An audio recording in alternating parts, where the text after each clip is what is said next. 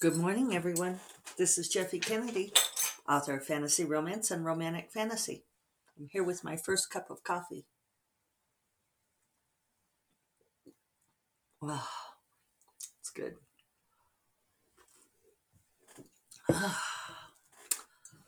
Wonderful. Today is Monday, December 20th, 2021. 12/20, 2021. So, yeah, winding the year down. I am working today and tomorrow. Keep going for normal word count days the next 2 days, trying not to get short timer's disease. And then traveling for Christmas. Yeah, looking forward to holidays. Theoretically, I won't be doing a podcast Thursday or Friday, but theoretically I will be a week from today. I might try to do I don't know, I keep waffling. Do I want to do a regular week between Christmas and New Year's, which my writing schedule says yes. I'm also kind of wishing I could just take it off, but that's always the balancing act, right? Because if I take those days off, then I will create more pressure on myself for finishing this book later. But then there's that front loading of the stress relief and relaxation and stuff that if I take the week off, maybe I'll be more refreshed for writing the book in the new year. I might see how I feel. I know an awful lot of people. I think I mentioned this on Friday. All these people who are already started taking off like last week. Originally, like my agent had told me that their offices were closing on the 22nd, and she sent an email out on, I guess it was Friday. I think it was Friday. And I mean, you guys, well, I probably don't have it in here still, so I won't read it to you, which is boring anyway. But she said that they decided, taking the lead from several New York publishing houses, that they were closing as of Friday. It's like, okay, well, everybody's just closing, closing down. Sure. And it's funny because here I am shaking my cane. I've got this little piece that came off of like a little shoehorn cane. It's like my cane shaking. I need to put it back on there. I need an actual cane. Good shake. But, I remember when it was unusual for people to take off between Christmas and New Year's. Like the university would shut down, but nothing else did. And, people didn't really take off leading up to Christmas. And some of this just feels like really since pandemic. I'm looking at the calendar because like people taking off this entire week, Christmas Eve is Friday. So, I mean, I know that there was a time. I mean, do you guys remember this? When like this entire week would be a full work week. And and actually next week would be too. Like maybe you'd get Fridays off because the Christmas Eve and New Year's Eve are on those days instead of, like Christmas Day. Maybe it's just my corner of the world. But I think it's pandemic related. I think because everything has slowed down so much. My Christmas tree has got goobers on it. Oh, you know why? Because it fell off my desk yesterday and into the no man's land. Even with the ladies coming to clean, there's still dust beneath havens in the house. It'll probably take forever to completely get up to snuff. There, that's better. So yeah, I mean, I think that there's like this sense of not being able to get work done anyway, and maybe people feeling kind of bummed with the prospects of the another surge and so forth. I'm actually very unclear on why people are so panicked about this latest surge the Omicron variant. Um, I understand in the Netherlands that they were looking at shutting down again because of the spread. Um, it's but it's because all these people are unvaccinated, right? I mean, it's like I don't know. I'm feeling pretty hard-hearted about it at this point. It was one thing if you couldn't get vaccinated, but now you can, so you gonna get what you get, right? Except for the strain on the medical system. Anyway, we won't talk about that. We don't need to go there. Um, I'm also know of several people who are like going through really difficult personal relationships right now. I know of a couple people who fairly suddenly are getting divorced. Someone else who I thought had a very stable marriage. It turns out that it's been terrible for like a year and she hadn't said anything. And, they may be separating, they may be looking at divorce. So, I think we're still seeing these ripple effects of the pandemic. We had so many conversations about, like in March of 2020 when we were all in lockdown, and talking about people being forced to be together. And there was kind of like that first wave of breakups and so forth. Like my eye doctor got divorced as a direct consequence of pandemic lockdown. He said once he and his wife had to like be in the same house together for, I mean, he told me this over his eye appointment. People talk to me. I think it's like the writer thing. I tend to interview people and a lot of people spill their guts. I have to be careful though, because there are apparently certain people who feel like they have to answer a question that they're posed and they feel like I've made them talk to me. And it's like, I always just thought that, I could ask a question and you could not answer, but it doesn't work that way for everybody. So anyway, my eye doctor said that once he and his wife had to be in the same house together for weeks on end, they discovered that they really didn't have much of a relationship left. Then once they weren't doing the busy thing, which is too bad. But that busy keeps us from thinking about things a lot of the time.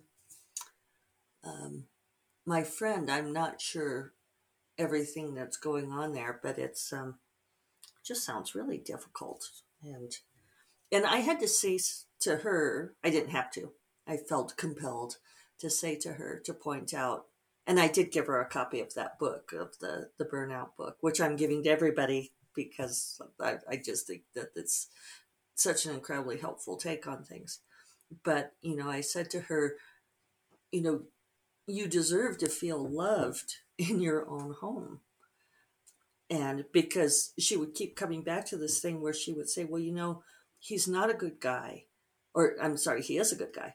He is a good guy and he's not being malicious. There's other things going on. There's like mental health things going on, I think. And she said, he's not malicious. And our other friends said, well, just because it's not maliciously intended doesn't mean that his behavior isn't harmful to you. Which I think is really important to remember. And I, totally agreed with that. And then also said, you deserve to feel loved in your own home. If you don't feel safe and loved in your own home, then, that's a major foundation that's missing. So, and then other people that I know more tangentially are just having really rough times in certain relationships, and like spouse suddenly asking for divorce. So it's like this, I don't know what wave are we on now. It's like all these ripple effects. The pandemic has just changed so much in so many ways that yeah, and people ask for advice on like New York publishing and what's going on with New York publishing, which has always been a little bit of a black box, and we all do this.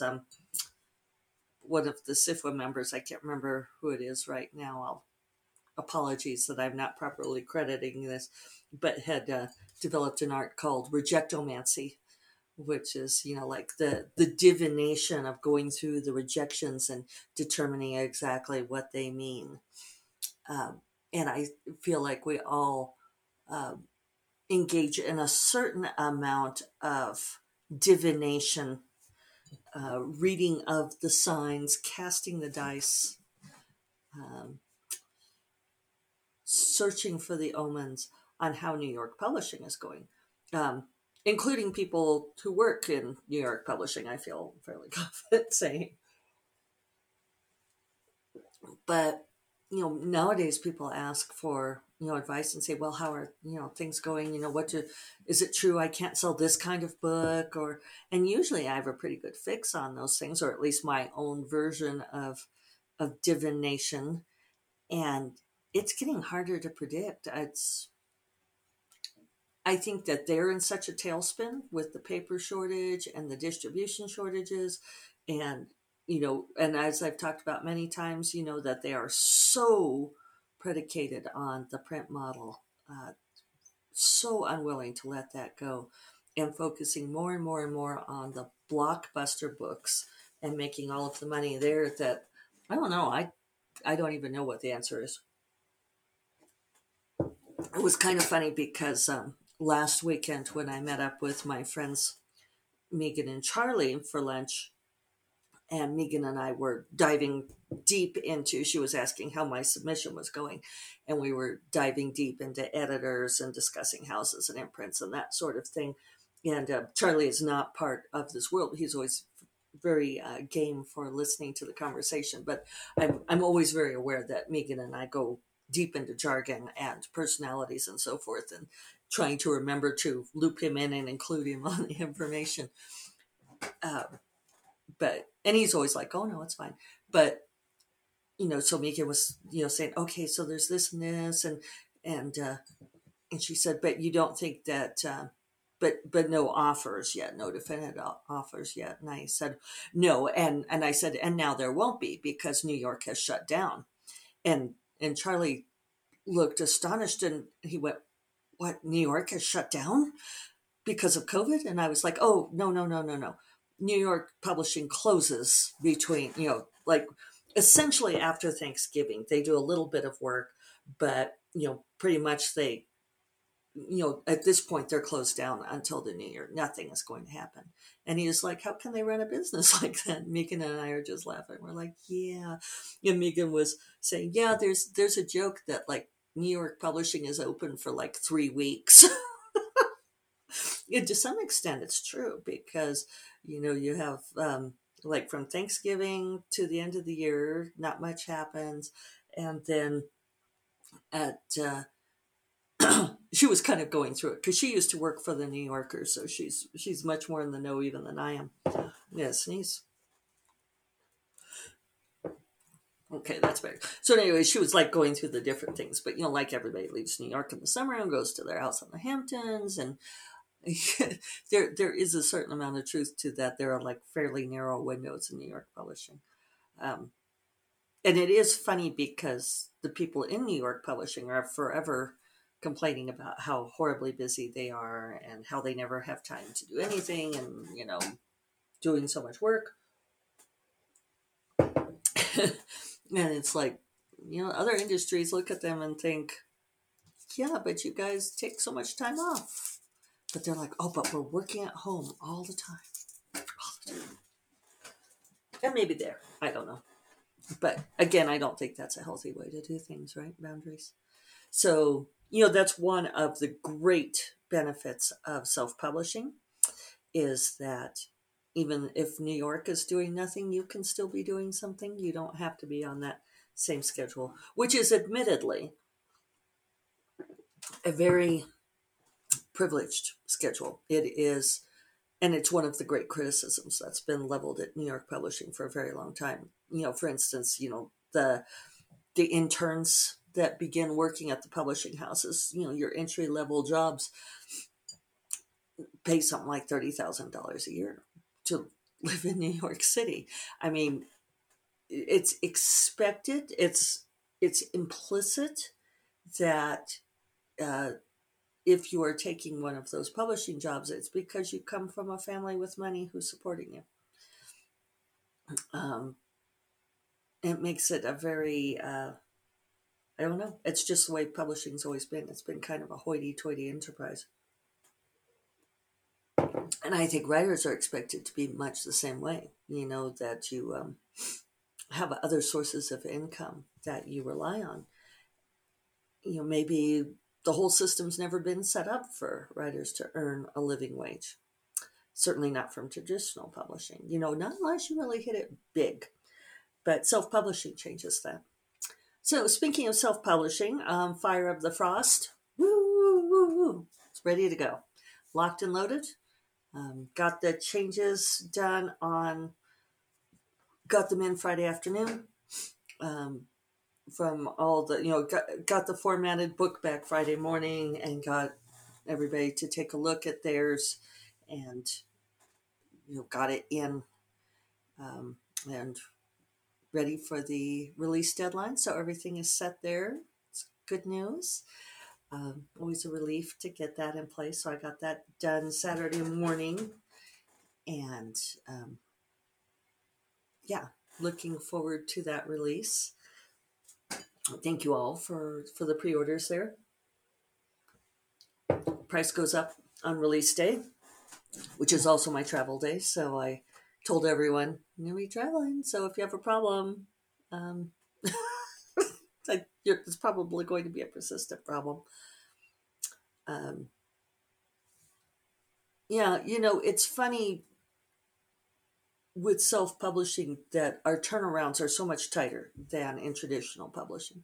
And if you have an author working with you who's really used to traditional publishing timelines, like one of our contributors was really upset to only have 4.5 hours to look over her book and wanting to tweak the formatting and making it perfect. And, it's like, basically at that point, especially when we're like that close to the Amazon upload deadline, there's just certain things you have to let go of. And, everybody else just sort of looks to make sure that all their chapters are there and everything looks reasonable. But,